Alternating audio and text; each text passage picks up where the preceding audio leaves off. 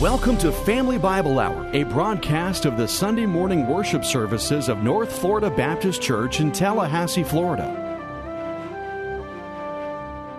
Take your Bibles and turn to Matthew chapter 6, if you will, please. Matthew chapter 6 and verse 25. The title of the message today is Overcoming Worry. Tina Sinatra recalled the sadness of her father's last days in entertainment. His performances were becoming more and more uneven. Uncertain of his memory, he became dependent on teleprompters. When I saw him at the Desert Inn in Las Vegas, he struggled through the show, she said, and felt so sick at the end that he needed oxygen from a tank that he kept on hand. Another show, he forgot the lyrics of Second Time Around. She said a ballad that he had sung 1,000 times, and his adoring audience finished it for him, she said. I couldn't bear to see Dad struggle. I remember all the times he repeated the old boxing maxim, "You got to get out before you hit the mat," he would say. He wanted to retire on the top of his game, and I always thought that he would, said Tina, that he would know when his time had come, but pushing 80, he lost track of when to quit. After seeing one too many of his fiascos, I told him, "Pop, you can stop now. You don't have to stay on the road." And with a stricken expression on his face, he said, "No, I've got to earn more money. I have to make sure that everyone is cared for." Sinatra died at age 82, worrying about having enough. What do you worry about? What fear is there in your life? According to the Gallup poll, Americans hold a lot of fears in common. For instance, did you know that 51% of Americans are afraid of snakes? 51%. How many of you, like me, are part of the 51%? Would you raise your hand? Yeah. 51% are afraid of snakes. 40% are afraid of public speaking. 36% are afraid of heights. Being closed in small spaces, claustrophobia, 34%. Those who are afraid of spiders and insects are 27%. Those who fear getting a shot, they're afraid of needles, 21%. 20% of the people are afraid of mice, and 18% are afraid of getting in an airplane and flying.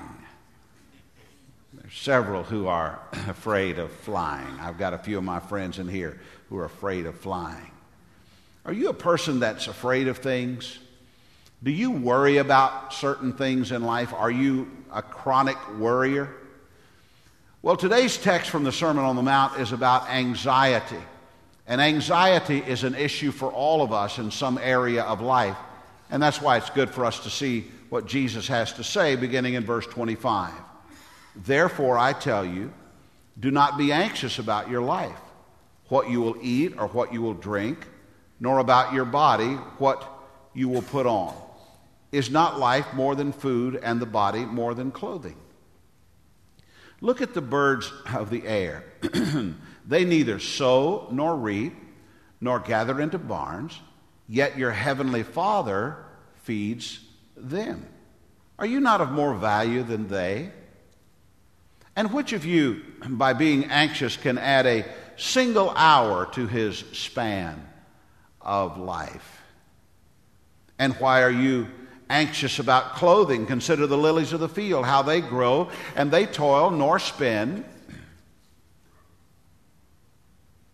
Yet I tell you, even Solomon in all his glory was not arrayed like one of these.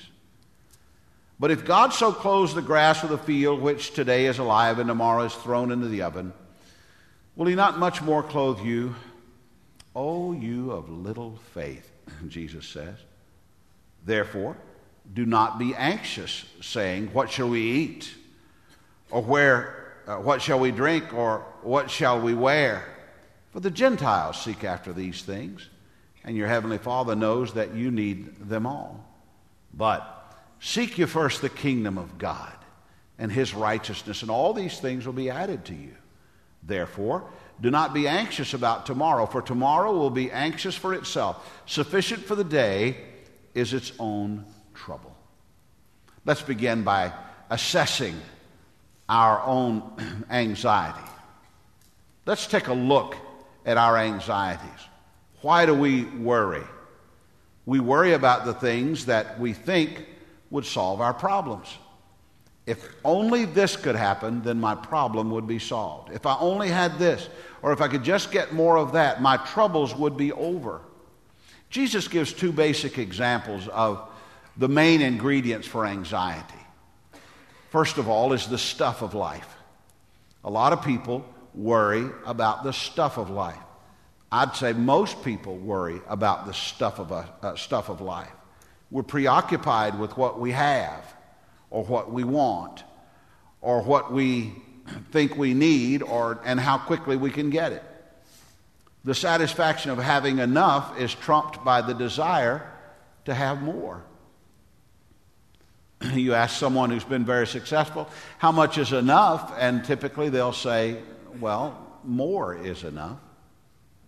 And when they get more, they need more. That's just the way that we are. In Jesus' days, the worry were about better food and more food, about better clothing, about housing, that it should be better than it is.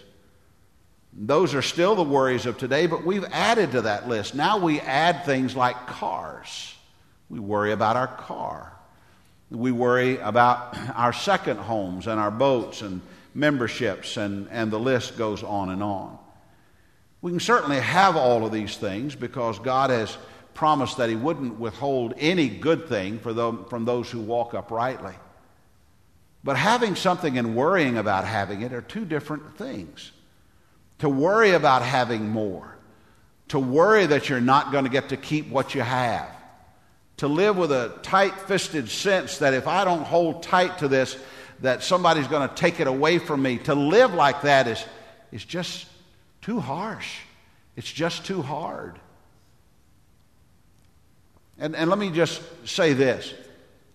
To some of us who are what we would call conservatives, and there are many of us that are politically, we're conservatives. You want me to tell you one of our problems? One of our problems is that we worry too much. We're too fixated on situations that are outside of our control. I'm not saying we shouldn't be concerned, but we should never be in a state of worry. Most people push God out of their lives because they have worried about stuff so much that their lives are cluttered with the stuff of life and the attention that has to be given to it, so that God takes a secondary role in their lives. Do you remember this text from the New Testament in Luke chapter 14, beginning in verse 16? But he said to him, a man once gave a great banquet and invited many. And at the time for the banquet, he sent his servants to say to those who had been invited, come, for everything is now ready. But they all alike began to make excuse. First said to him, I have bought a field, and I must go and see it. Please have me excused. And another said, I have bought 5 yoke of oxen, and I go to examine them. Please have me excused. And another said, I have married a wife, and therefore I cannot come. Basically, what they are saying is that we have placed into our lives certain distractions that keep us from coming to the Master's feast. In my span of lifetime, that's happened more and more. When I was a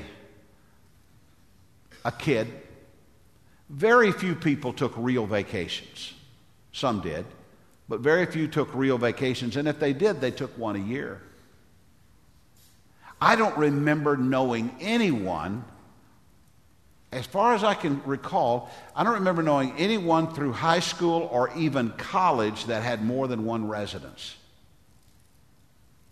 Now there's several of you that have the place where you live, and thank God for that, and a place at the beach or the mountains or whatever, and thank God for that. But life has changed over my span of life. It's just a whole different thing.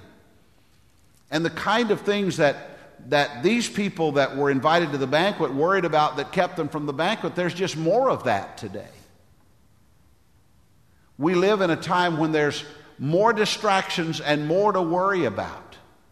Now that we have the second place, we worry about the second place. Now that we have this thing that we didn't have before, we worry about sometimes we have things that we worry about that we don't use enough. Here's an interesting thing.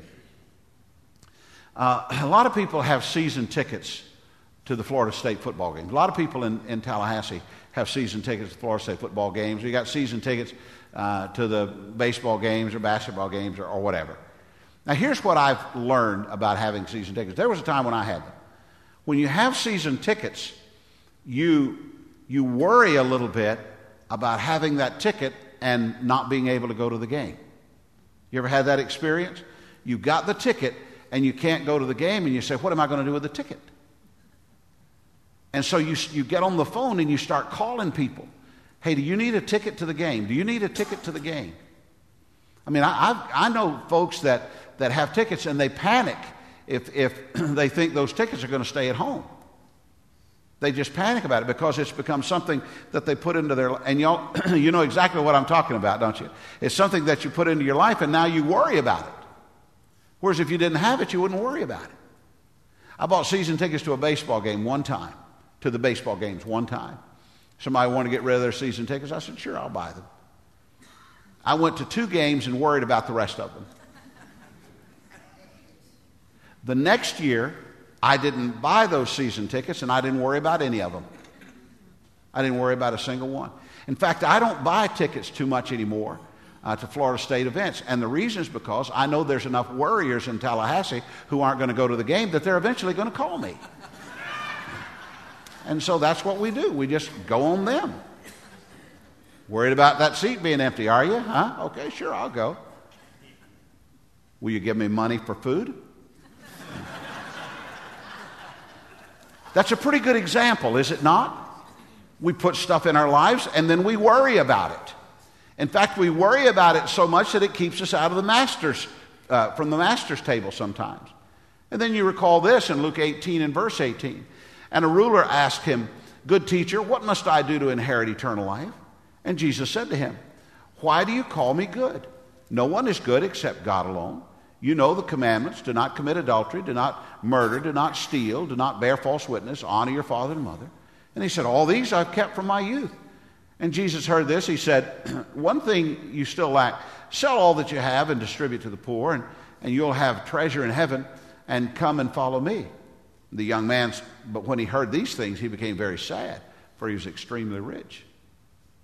Sometimes the blessings of God become the worries of our lives and become the thing that keeps us from serving the one who blessed us.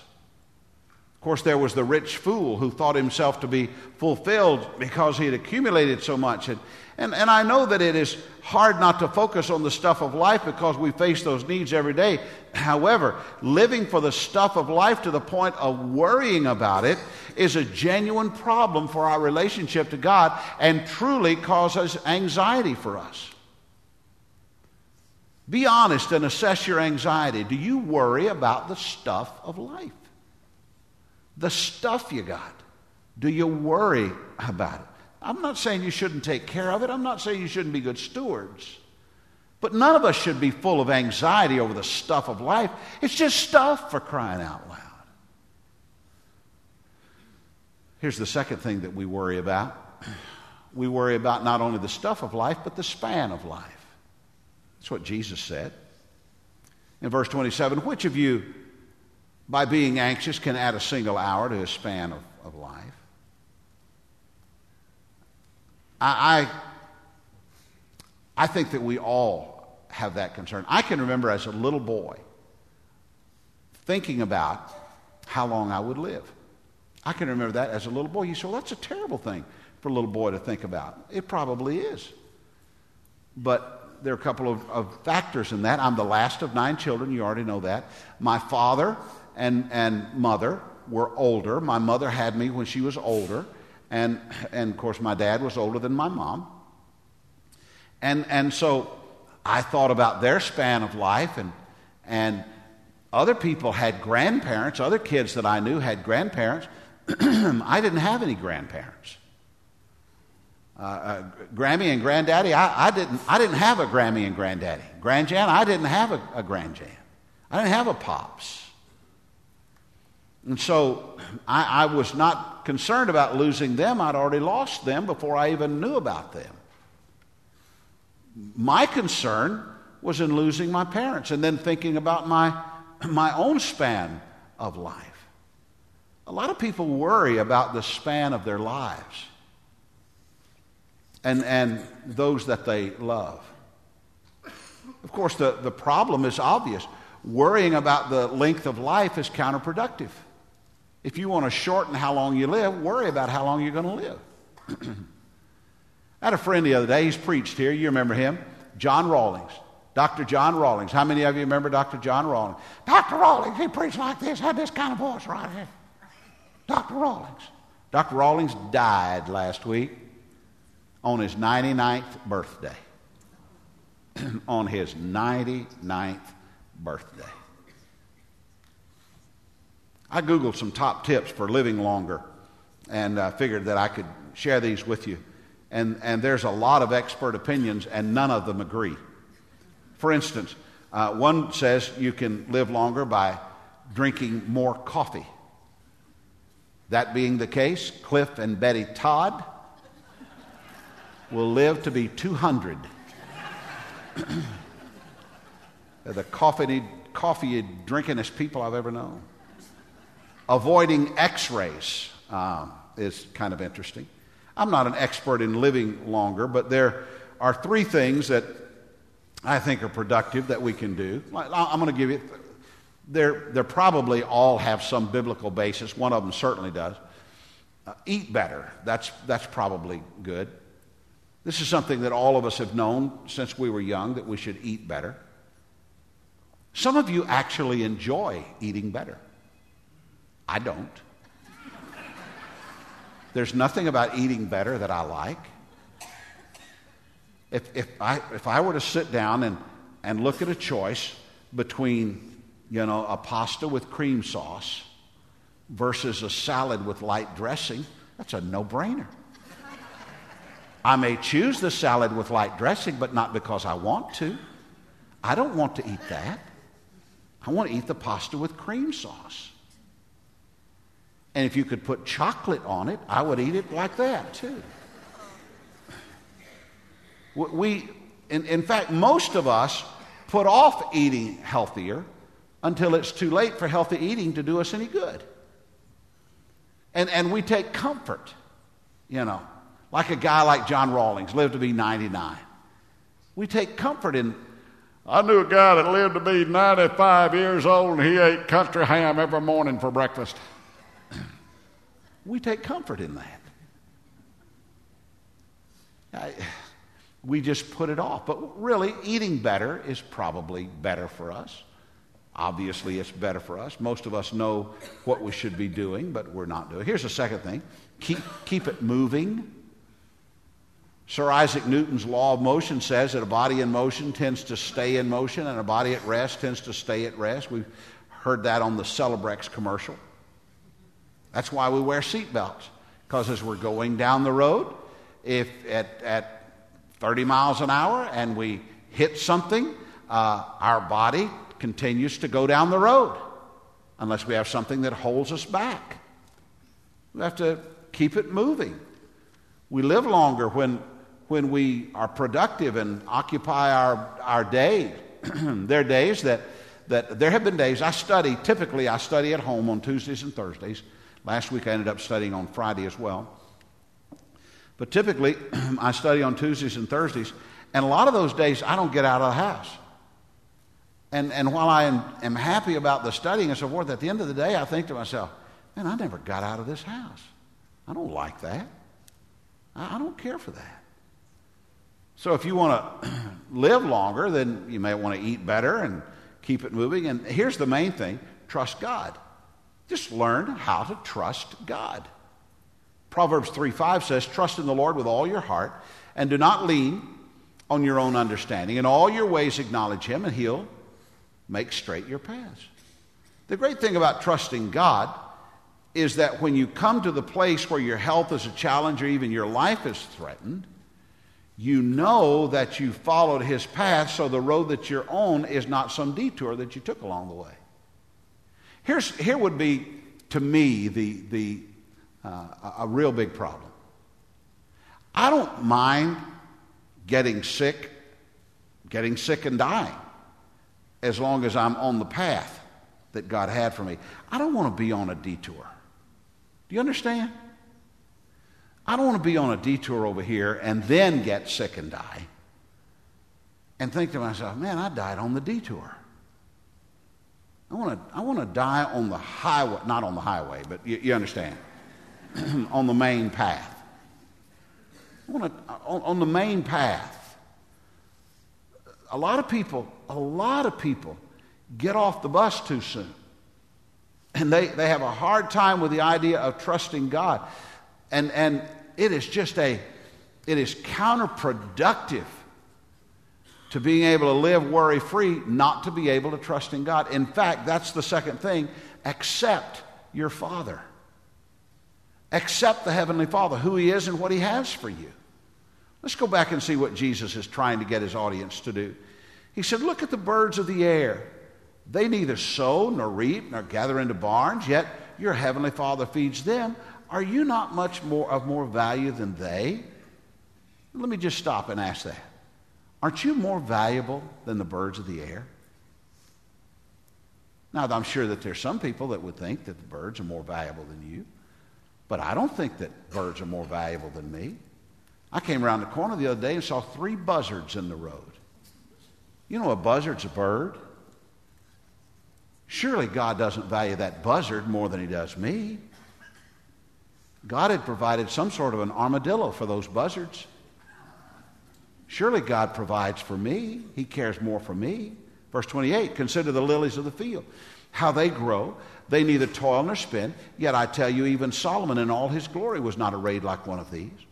But if God so clothe the grass of the field, which today is alive and tomorrow is thrown into the oven, will he not much more clothe you? O you of little faith. He's trying to get those who are hearing the message to accept that the Father loves them and cares for them. He told them to think about the way that God cares for the birds and to put their value in perspective to their own value to God. What value does God place on me, and what value does God place on you? John 3:16, for God so loved the world that he gave his only Son, that whoever believes in him should not perish but have eternal life. That's how much God values you. Romans 5:8, but God shows his love for us in that while we were still sinners, Christ died for us. God loves you and God loves me, and he loved us enough to provide eternal life by giving his Son, Jesus Christ, to be our sacrifice. If he loves us that much, why would he not love us enough to take care of our daily needs? Why would he not love us enough to know and be concerned about the length of our lives and the length of our days? He loves us enough to care about the stuff and the span of life. We have to accept that. We have to accept that God loves us, and he loves us enough to take care of us. Sure, we get up and go to work every day. Sure, we do those things, but that's the way that God takes care of us. You say, well, nobody's done anything for me. I've done it all for myself. Tell yourself that the next time you see someone who cannot get out of the chair. There's a reason you can get out of the chair. It's because God cares about you. God cares for the person in the chair, too. I don't know why people worry, why any of us worry. Sometimes it seems that those who worry the most are the ones who feel that other people deserve more care than themselves. They have self-esteem problems. They rarely worry about the people that they love. I've told you this story before, and I'll quickly go through it. Years ago, a dear, wonderful lady in the church where I was pastor in Nashville, she had constant worries about whether or not she was going to heaven when she died. Now, this is a born-again believer, and in a moment I'm going to talk about the necessity of being born again. But she was a born-again believer. And I'm telling you, this woman got saved again and again and again because she just couldn't hold on to it with her faith. She just somehow or another worried so much about her faith. And one day she came to my office and she was just all torn up about whether or not she was going to go to heaven. And I'll call her Henrietta. I said, Henrietta, it's not really that I'm worried about. I think you're okay. I said, the thing that I'm concerned about is your husband and your two oldest daughters. Now, your husband and your two oldest daughters have professed that they're saved, and they have made a profession of faith, and they have asked Jesus to come into their heart, and they've been baptized and followed the Lord in believers' baptism. But I'll be honest with you, Henrietta, I think they're going to hell. She said, what? I said, your two girls and your husband, they're going to split hell wide open. She said, why would you say that to me? I said, well, I'm just saying. I mean, I just want to be honest. Do you think that they're going to go? Well, I know that they are. Well, why do you know that? Well, because God loves them, and because they put their faith in Jesus Christ, and because they're saved. I know that they're going to heaven. I said, oh, so it's just you that God's ticked off at.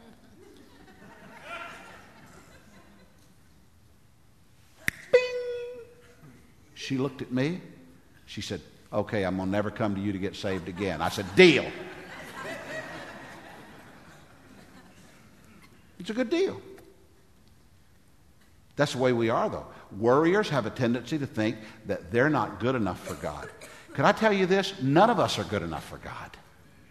For by grace are you saved through faith, and that not of yourselves. It is the gift of God, not of works, lest any man should boast. None of us are good enough for God. None of us are.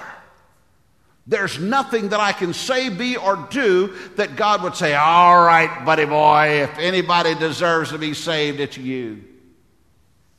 No, we're all sinners saved by grace if we're saved.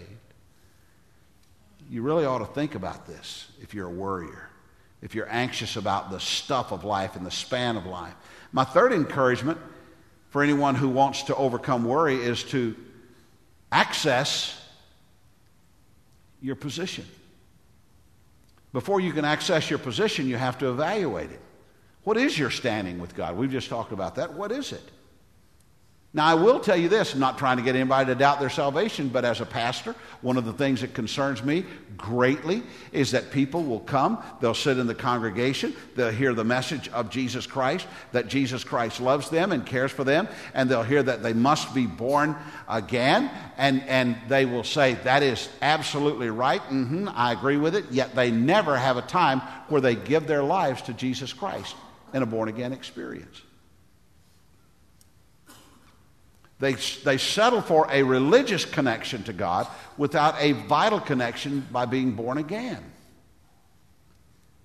Being a part of the church and being in a relationship with God may not be the same thing.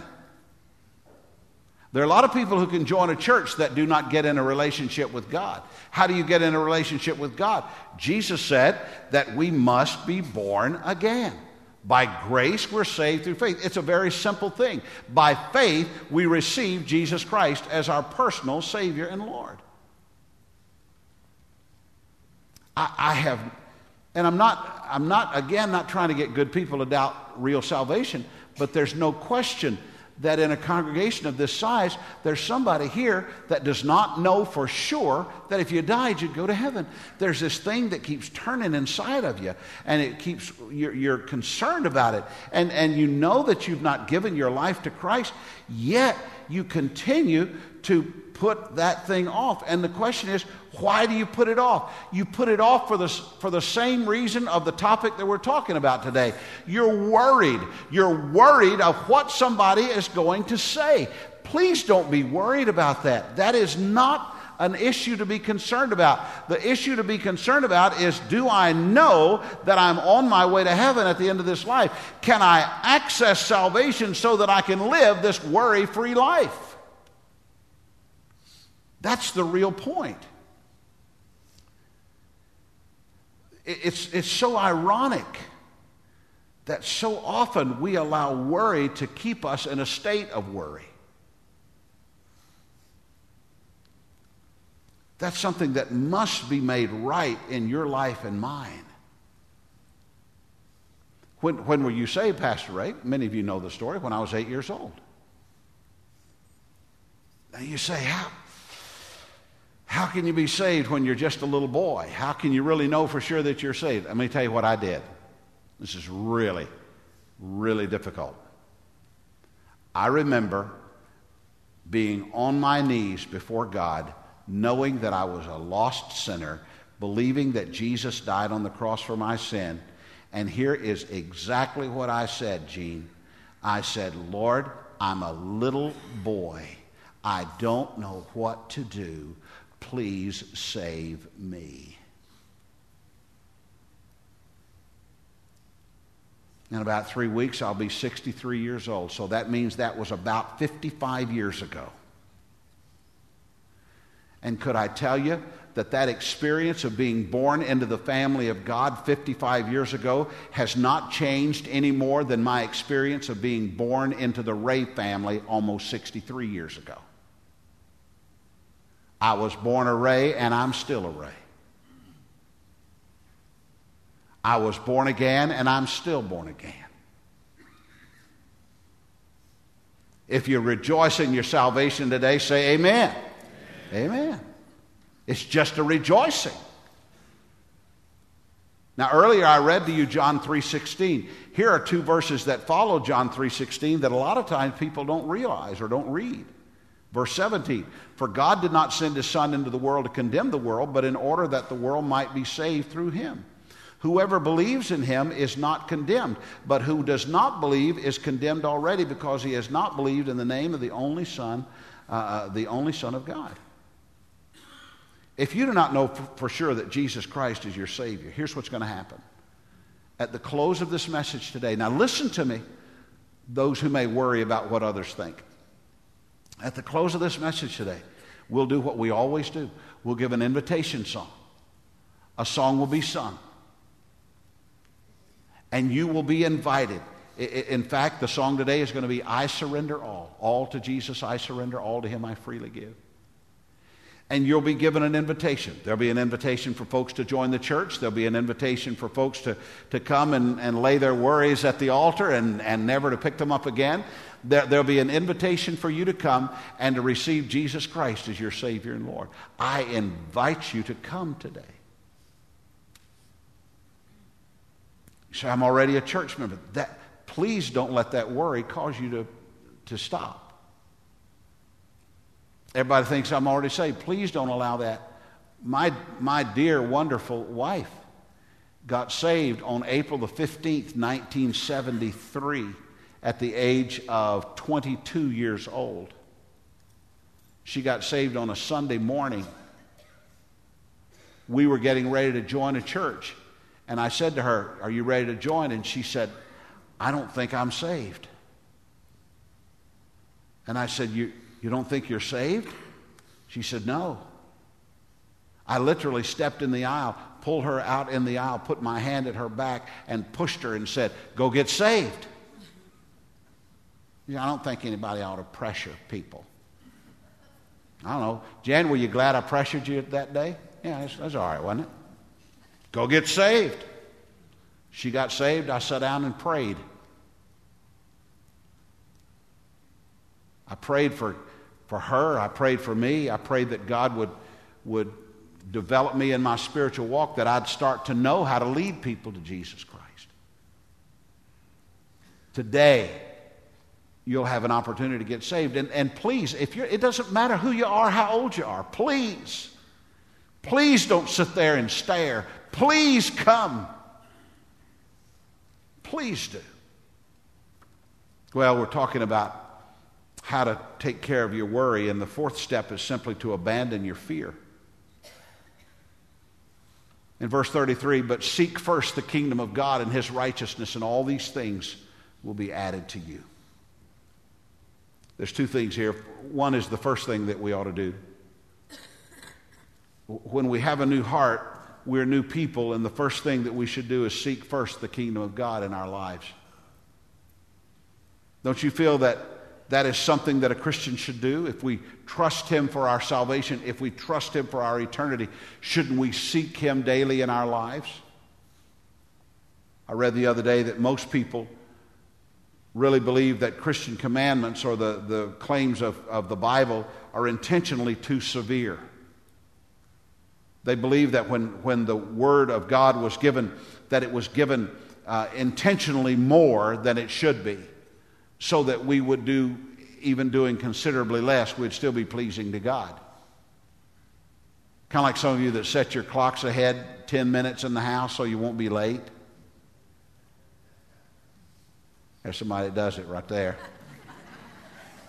Or their wife does. People that's the way that it is. There are a lot of people that just somehow or another, they don't really think that God intended for them to seek first his kingdom. They believe that God intended for him to be a part of their lives, but not to seek first. Once we know that we're saved, the first thing that we ought to do is seek anything and everything that God has for us. And the last thing that we ought to do is found in verse 34. Therefore, do not be anxious about tomorrow, for tomorrow be anxious for itself. Sufficient for the day is its own trouble. The last thing that we should do is worry. It's just the last thing that we ought to do. Now, I have to sometimes take myself and shake myself out of worry. I really do. Something will get on me. It'll get on me, and I'll think about it and dwell on it. And I'll say, what is wrong with you? I'll say it out loud. What is wrong with you? Quit thinking about that. That's just silly. Stop it. You can't change that. You can't go back in time. Just forget it. When we worry about tomorrow, we rob our ability to serve the Lord today. When we worry about yesterday, we rob our ability to serve the Lord today and tomorrow. You've just got to stop it. Here's what George Mueller said. The beginning of anxiety is the end of faith. The beginning of faith is the end of anxiety. This morning, I want to invite you to end your anxiety and to overcome your worry, or at least begin to overcome your worry. Some people don't want to overcome their worry. That's their lifestyle. They like worrying. They're going to continue to worry. Worry is going to be a part of them. They're going to continue to worry. But at some point, somebody who wants to end it needs to stop it. And here's where that begins. It begins with assessing your relationship to Jesus Christ. Do you know for sure that Jesus Christ is your personal Lord and Savior? You say, I'm not really sure. Well, then maybe you ought to worry. But that could stop if today you would come and receive Jesus Christ as your Savior. Is it a hard thing? No. Like I said, Lord, I'm a little boy. I don't know what to do. Please save me. And he did. And after that, I made a public profession of faith, and I got baptized. And I began to try to live for the Lord, and one thing led to another, and really it was when my wife was saved on April the 15th, 1973, that God kicked my spiritual life into high gear, and things really changed for me and for her when I began to seek first the kingdom of God and his righteousness. But the first thing any of us have to do is to assess our standing before the Lord. We have to start with a certain and sure relationship to Jesus Christ. And after that, it's a matter of assessing our position in him and abandoning our fear. I'm a child of the King. Why should I worry? Why should I fear? I'm a child of the King.